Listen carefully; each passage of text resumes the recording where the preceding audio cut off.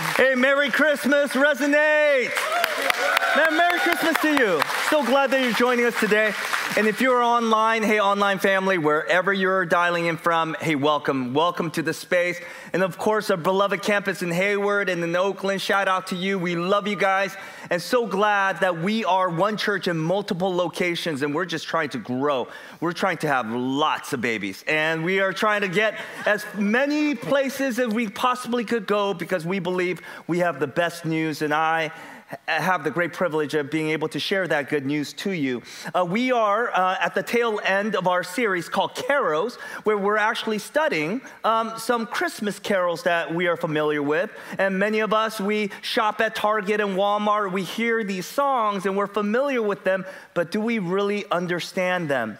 And so today we're looking into one of the most famous Christmas carols to which we will sing at the end of this service, and that is Hark, the Herald angels sing.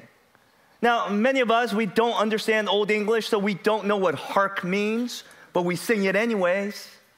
Hark means to listen, listen.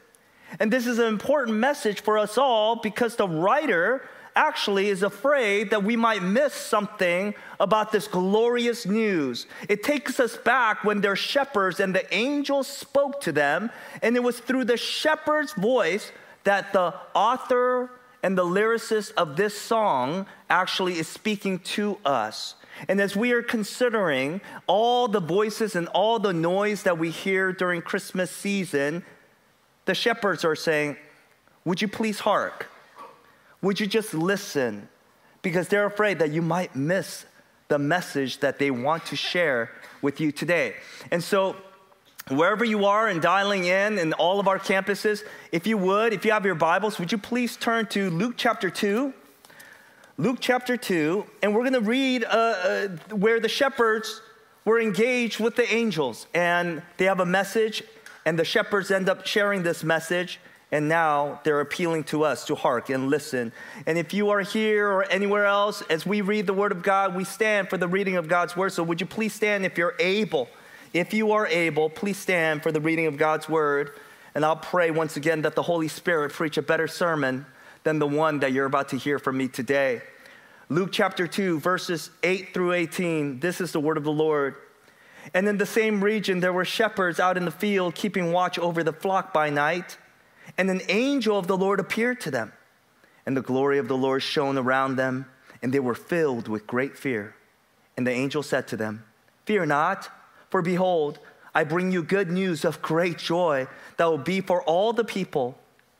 For unto you is born this day in the city of David a Savior, who is Christ the Lord. And this will be a sign for you. You will find a baby wrapped in swaddling cloths and lying in a manger.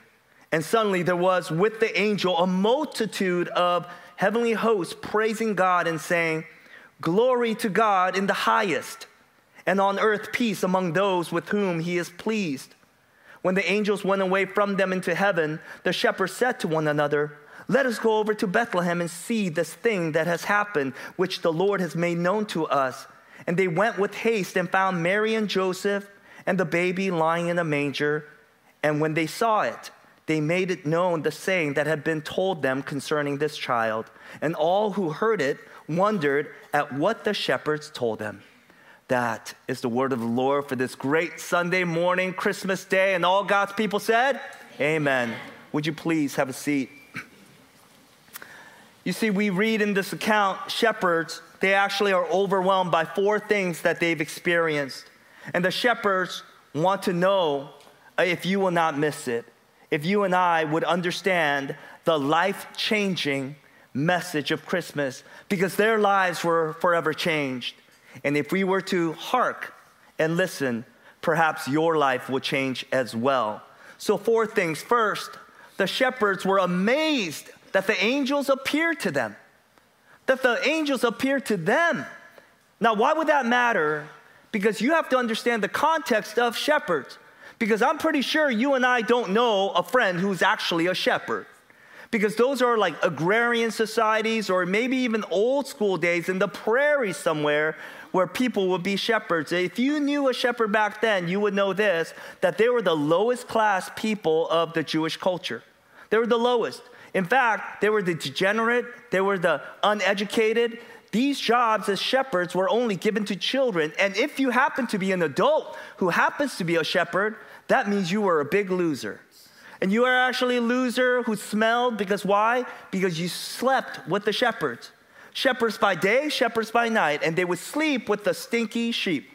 One time a Bedouin shepherd corralling goats was all bringing the goats into his tent, and one of the travelers looked at him and said, "Hey, man, that must be awful smelling. How do you do it?" And the shepherd said, "Well, the goats get used to it." Why? Because the shepherds were smelly. They were smelly people. And so they weren't welcome in very many spaces and places in their society.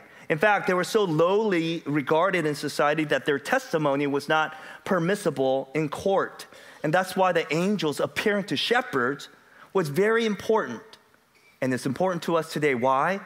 Because while Christmas is a joyful time for a lot of people, can we just confess that many times it's just a reality or a reminder how disappointed life has panned out? And some of us, Christmas actually amplifies a lot of our pain, a lot of our disappointment, that we have this idea of what Christmas should be, and we just only realize that Christmas is not. Maybe perhaps you are dealing with the loss of a parent or a spouse or even a child or a friend, and they're not joining you this Christmas season. You're finally realizing during Christmas when families get together how dysfunctional your family is and how much you love them but yet hate them at the same time. You know, somebody once said, happiness is having a large, tight-knit family, all of whom who live very far, far away. That's what they said, right? And maybe this Christmas you find yourself uncertain about your work situation, maybe about your job.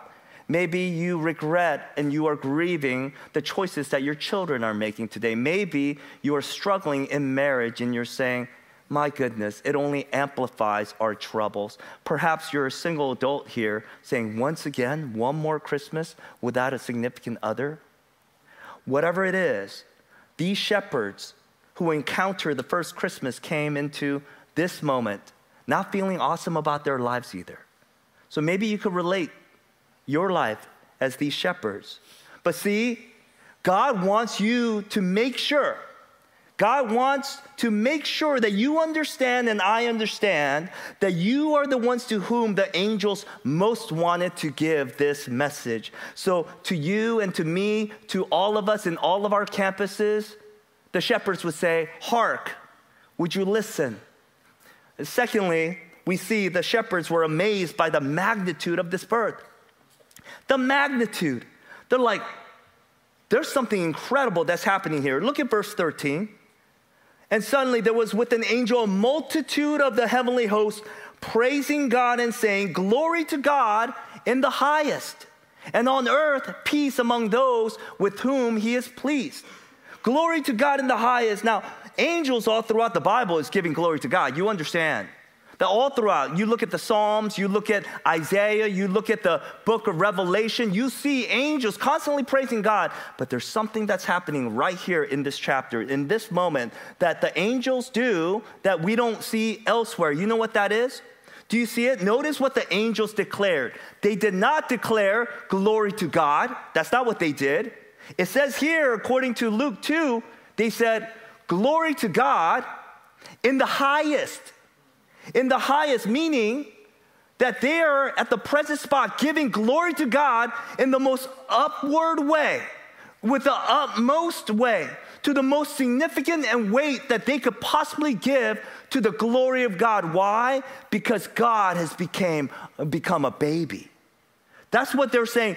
That deserves not just God glory, but glory to God. Now, this is quite remarkable, you see, when you consider all the things that the angels have ever seen. See, they were firsthand eyewitnesses of God's creation when God created the world.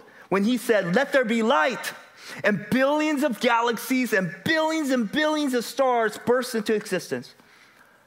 Do you know astronomers estimate that there's approximately 1,000 billion stars in one galaxy?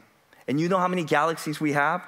2 trillion galaxies in the universe. So when you multiply both of the numbers and figure out how many stars in the universe, we come up to the sum of 200 billion trillion.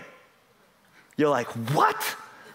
You know, when we say billion, million, trillion, you know, it's like kids playing number games. It's like ridiculous. Nobody knows what that means. Billion, trillion, billion, whatever. It's like the word bajillion. You know the word bajillion is actually a real word in the dictionary? Yeah, we made it up because, man, we just had to get a word, a central word to say, that's a lot of numbers. That's a lot. That is 2 with 24 zeros behind it. That's a lot. 200 billion trillion. Now, before we get all confused, let me just help you wrap your mind around the significance and the magnitude of this number. Guess how long 1 million seconds ago was? That was 2 Thursdays ago, 11 days ago. That's 1 million seconds ago. Now, how long ago was 1 billion seconds? 1 billion seconds. You're like, okay, this is a trick question, so I'm going to throw way out there. Maybe 4th of July this year? Maybe New Year's Day 2023, New Year's? No, it was April of 1992. 1992, where gas was in California $1.05 per gallon. That's amazing, right? Ross Perot was running for president. Okay, 7 people laughed because you were alive then. Okay, so rest of you, we have a young crowd here. You're like, who is Ross? What? Don't worry about it. There are a bunch of people that was not even born 1 billion seconds ago. Now, how about 1 trillion seconds ago?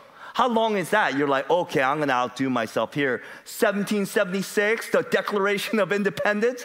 Maybe even further back. Maybe when Jesus was born, the very first Christmas, 2,000 years ago. 1 trillion seconds ago was 31,000 BC. Listen, Abraham was from 2,000 BC ago. 31,000 BC? That's just 1 trillion seconds ago. And so when we think about the magnitude of all the stars in the universe, 200 billion trillion stars, just with the word, let there be light, the angels saw that. The angels saw God declare that, and boom, it happened. And they saw a lot of things. And guess what they did that day? They gave God glory. But you know, this time around, they gave God glory in the highest. In the highest. What made them give glory to God in the highest? The lyrics say, veil in flesh, the Godhead see. Hail, incarnate deity. Pleased as men with men to dwell, Jesus our Emmanuel. And they erupted in praise. They gave glory to God in the highest. The greatest glory that God ever displayed was his decision to come for sinners like you and me, to come and to live among us, to take our place. Praise God, praise God. Amen. Now, why would God do this? The angels wondered. Why would they do this? You know, the shepherds wondered. Well, for sinners like us. Because I think most of us, we're willing to think that we're not perfect. We're not, we make mistakes in life, but we're not all that bad people, right? You understand. We're like, well, for every bad thing we do a couple good things. And so we're pretty good people. And I think we believe in a paradigm of life like that because we believe in what I like to call the bell curve of good and evil. See, on the tail end at the opposite end of the spectrum, we have really good people and really evil people. For instance, we have very few good people. They're amazing people, right? They're very virtuous people. We don't know how they got that way, but they're famous, like Mother Teresa, Nelson Mandela, Billy Graham, Brock Purdy, whatever. They're like really great people, right? But there are very few and far in between. But on the opposite end of the spectrum, there's a very small number of people. The genocidal maniacs, the dictators, the serial killers. They're the epitome of evil, but thank God there's only a few of them, right? We don't know how they became that way. They must have been fatherless. They must have went to public school. They're probably from Milpitas somewhere. Anyway. But the majority of the population, besides the tail end of the spectrum, are like us, right? The bell curve. Like, we're like normal. We're pretty good people. We're not all that bad. Do you know that the Bible has no such paradigm perspective of that? The Bible knows no such thing. You see, the Bible says there are only two buckets. There's good and there's not good. And there's only one person that is in the good. You know who that is? That's Emmanuel, God with us. That's Jesus Christ. He alone is good. Amen? And everyone else goes into the not so good. That we need a redeemer. We need somebody to save us because we fall short of the glory of God. And even the greatest person, maybe perhaps in the Bible that we see in the New Testament, who wrote most of the New Testament, that's Apostle Paul, he himself would say, I know there's nothing good that dwells in me. If Paul says that, man, some humble pie for us. How good are we? If Paul says there's nothing good in me, then there must be nothing good in me and you and us. Sufjan Stevens was an indie rock artist who wrote a song called John Wayne Gacy Jr. And if you know history, he was a serial killer, John Wayne Gacy. He killed 33 people in the Chicagoland, and he dressed up as an entertainer to lure lots of children and even some adults and kill them. And he would hide these bodies underneath his floorboards. That's how he basically reconciled that. And the serial killer, Sufjan sings about it. The last line of his song is just absolutely haunting. This John Wayne Gacy, this evil guy, this serial killer, this terrible person. And the last line goes like this: in my best behavior, I am really just like him. Look beneath the floorboards of the secrets I have hid.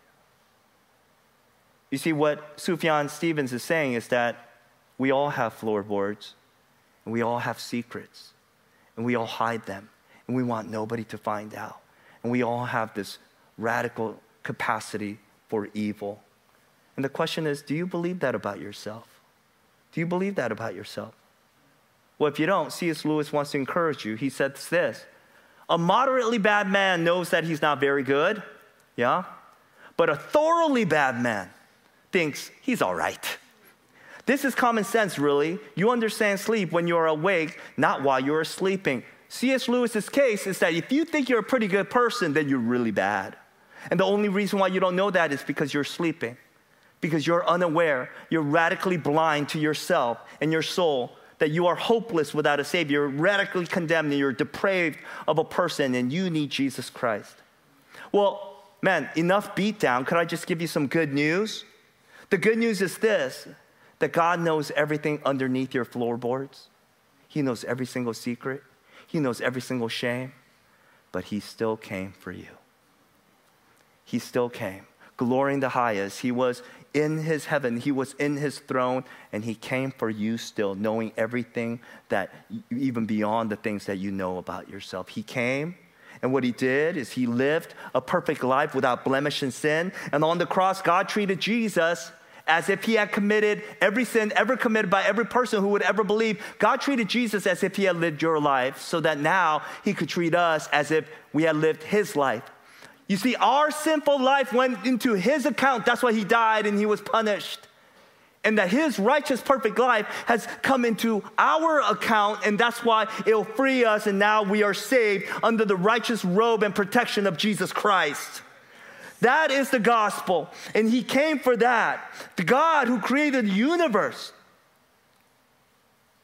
the angels, their minds are blown at that a little bit, but the angels' minds are completely blown when they see God himself becoming a babe, coming to reconcile sinners like you and me. And this is why the lyrics say, "Hail the heaven-born Prince of Peace.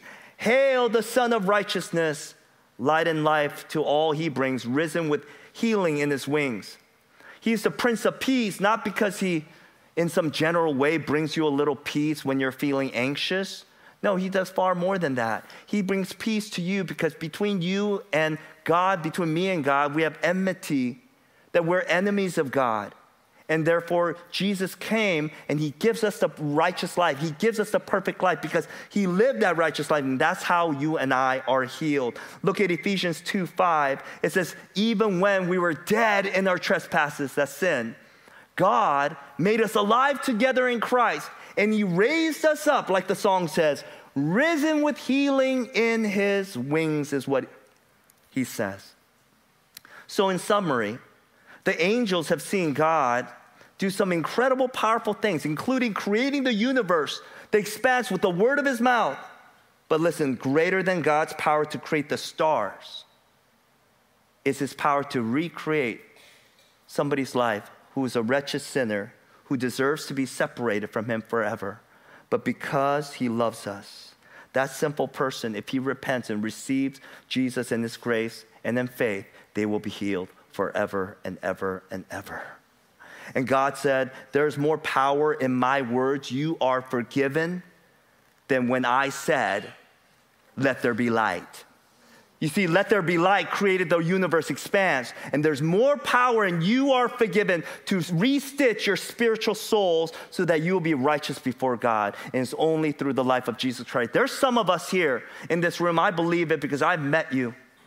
Many of you feel like you're too broken. And this is why many of you just come to Christmas services and rest of your life, not because you're lazy, not because you don't love God, but you're ashamed. You're like, I don't belong in a space like this because I'm not welcome. Could I tell you, friend, could I tell you, brothers and sisters, could I tell you, anybody who is in shame, anybody who's hurting, anybody who feels like they don't belong here, could I just tell you, God's grace is sufficient for your sin. God's grace is far sufficient, and there's nothing that you have done in your past or you will do in the future where God's grace cannot cover it. There's nothing you could do that you could exhaust God's grace. Do you believe that? That you cannot out-sin God's grace. Anybody who believes that they could out-sin God's grace is the same person who believes that they could sit under the waterfall of Niagara Falls and drink the waterfall out. You can't. Do you know how I know? Because the waterfall runs 24/7, 365 days a week. And it's been running since God created it. And if you sit under and you try to drink all that up, man, it'll never end, right? You're just going to be washed up. But listen, God's grace is even greater than that. You know why? Because I know this, because Niagara Falls was created by the hands of God. That means it's finite. You know what's infinite and eternal? God's grace. Why? Because he didn't create grace. That's part of who he is. That's by his nature. That means his nature is eternal. That means his grace is eternal. And his eternal grace is sufficient for you today. Praise God for that. Praise God. Here's the third thing that we see here. The shepherds were amazed by the humility of his birth. They were blown away by the humility. You see, they heard the angels proclaim, glory to God in the highest. And the shepherds are saying, man, if it's the highest, then why is he a baby? Why didn't he come as a glorious king with a staff and some weapons and some crazy abilities? Why did he come in a manger? Why didn't he come and be born in a majestic royal throne room of a big temple or a king's castle or whatever? Why? Well, I'll tell you why. The lyrics say this: mild he lays his glory by, born that man no more may die, born to raise the sons of earth, born to give them second birth. You see, the song says, mildly laid down his glory. Do you know how hard it must have been for God to lay down his glory? I mean, think about it. He had all the beauty in the world, all of cosmos, everything that is beautiful, he created. And yet he lays it all down. Man, you know how I know that that's incredibly hard? Because I have very little glory, minuscule glory, like a little nugget of glory, a dust of glory, and I have a hard time laying that down. I have a very hard time. A relevant example of that is, each year I get to do the Christmas cards for my family. Yeah, I get to select the photo that goes on there. Some of you have already gotten it, and you saw the pictures. Well, I get to create it. I get to determine which picture goes on there. And so every year I'll peruse through all the family photos that I have. Inevitably, I will find some good ones, but never one where all 5 of us are looking awesome. right? Of course, my kids are doing some side glance stuff, or they're closing their eyes, or I'm not looking my best. And can I tell you, there are photos where my kids are looking great, but when I look at my photo, it's not my potential. And so guess what? That never makes the photo. That never makes the Christmas card, ever. But I'll get a photo where my wife and I look, hey, okay, that's our potential. I'm not gonna complain about that. And I'll look at my kids and they're like, and their eyes are closed and they're looking a little janky. I'm like, that's the photo we're gonna pick. That's gonna be the photo. Why? Why? And my kids are such good, they're like, hey, if they wanna do it, they could pay for it and put up their photo. I don't know. But listen, the reason why I do that is because I have this morsel of glory and I just can't lay it down. I can't. And you can relate and you won't judge me because you do the same. I'll tell you, every Instagram photo that you put up there, you look at one person and one person alone. That is yourself. And this is why. Look at all the glory hog that we are. Look at who we are. We can't lay down even a morsel of glory. Jesus laid down his all. Mild he lays his glory by. He comes to earth in a manger, born that man no more may die, born to raise the sons of earth, born to give them second birth. And Philippians 2:6 says, Christ, who though he was in the form of God, think about this, the form of God, did not count equality with God a thing to be grasped, but he emptied himself by taking the form of a servant. The form of God became a form of a servant, being born in the likeness of men. You see, this verse is telling us that he didn't just pretend he was a servant. He actually became a servant. He wasn't just playing a servant. This wasn't out of an episode of, what an undercover boss. You ever seen those shows where he's still the boss, but he pretends he's a lowly worker in the company, and he pretends he's humble and he relates to everybody else, but that night he gets to go back to his mansion living his ritzy, luxurious life. And that's not what Jesus did here. You realize, let me ask you a theological question. When Jesus became a baby that day on the first Christmas, was he more God or was he more servant? Which one was he more of? And the answer is, he was fully both. He was fully God, but he was fully servant. And I tell you that because to the degree that day when he came to earth and he was fully still God, fully God, he was to the same degree as he was God, to the same degree that he was servant. He became a servant for us. He laid down his life for us. He laid down and emptied himself for us. And this is why Jonathan Edwards, the great pastor and theologian, wrote a sermon called The Excellencies of Christ. And he starts out his sermon by saying, now imagine a great man or a great woman who's altogether powerful, brilliant, rich, wealthy. And have you ever seen a great man or a great woman stop to take their advice from a driver, an Uber driver? Or have you ever seen them go to a sick neighbor and cook a meal for them? Or sit in sympathy and listen to a problem that, somebody doesn't have their lives together, but they're not very important, but yet treats them as important? I mean, how would you feel about that if you saw it? See, you would feel that great person is even greater for not acting great, wouldn't you? Right? That majestic person is even more majestic because they're not acting upon their majesty. And yet, Jonathan Edwards says that is just a dim shadow of the reality that we see in Jesus Christ. And he goes on to say this: there is an admirable conjunction of diverse excellencies in Jesus Christ. There is in him a conjunction of such really diverse excellencies as otherwise would have seemed to us utterly incompatible in the same subject. There do meet in Jesus Christ infinite highness and infinite condescension. He is higher than the king of the earth, for he is the King of kings and the Lord of lords. He is higher than the heavens. So great is he that all men, all kings, and princes are as worms of the dust before him. All nations are as a drop of the bucket. He is so high that he's infinitely above any need of us, above our reach, that we cannot be profitable to him.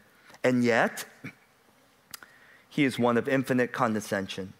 None are so low or inferior, but Christ's condescension is sufficient to make a gracious notice of them. His condescension is great enough to become their friend, to unite their souls to him in spiritual marriage. It is enough to take their nature upon him, to become one of them, that he may be one with them. Yeah, it is great enough to abase himself, yet lower for them, even to expose himself to shame and spitting. Such a conjunction of infinite highness and low condescension in the same person is admirable. And the question is, do you admire him? Do you see that admirable? He had the most to lose, and he lost it all for you. The shepherds thought they were amazing. The angels thought they were amazing. Fourth point. The shepherds were amazed by being chosen to announce this birth. The shepherds were amazed that they got to be the chosen ones to announce the birth. Because think about this, the only ones that the angels told that night were these lowly shepherds. Everyone else got to hear it from these stinky people, the shepherds. Everybody in town. It was like the mouthpiece of the glorious gospel of this triumphant good news was given to them by stinky shepherds. But then the stinky shepherds got it gloriously from the angels with their first Noels and with all the hallelujahs and with all the enchanted voices praising God. And you might be like, man, that's a little disappointing, because if I was in that situation, I would have preferred angels to speak to me instead of some stinky shepherds coming up and saying, hey man, there's some good news. Because maybe I would have believed it more. But I want to tell you something. In the Bible, from the very first Christmas, God has done something really consistent. And that is this, that God primarily, the way he speaks his word and his good news is always through broken and flawed people. He's never used anybody else but broken and flawed people like the shepherds to communicate his good news to us. You see, the first time most people ever hear the gospel message is from their family members, their parents, their friends, or their brothers or sisters, or somebody that they know very close. And you know what's interesting about friends and family? You know all of their flaws. You know everything. Your older brother shares the gospel with you, introduces you to church, you're like, man, you don't know how much he tormented me. Man, he's the last ambassador of the gospel. Are you kidding me? Or maybe some friend of yours who's sitting next to you right now shared the gospel with you. And are you kidding? They have yet to Venmo me back for all the money that they owe. Or your neighbor, maybe on your street, invited you to church, shared the gospel with you. Do you know that they have the worst, most ugly lawn on the entire street? I mean, how are they going to know the majestic glory and the beauty of the gospel when they can't do anything about their lawn? You see, we are all flawed. We're all broken. And you know that about yourself and about others. But listen, just because the messenger is flawed doesn't mean the message is flawed. God chooses shepherds as his primary mouthpieces. That's how it was for first Christmas. And that's how it is for today. So the message to you from the shepherds and the message from me today, from a broken shepherd who is glory hungry, that won't let his kids look better than he does, radically selfish, radically sinful, is Hark. Would you listen? I don't know where you came from.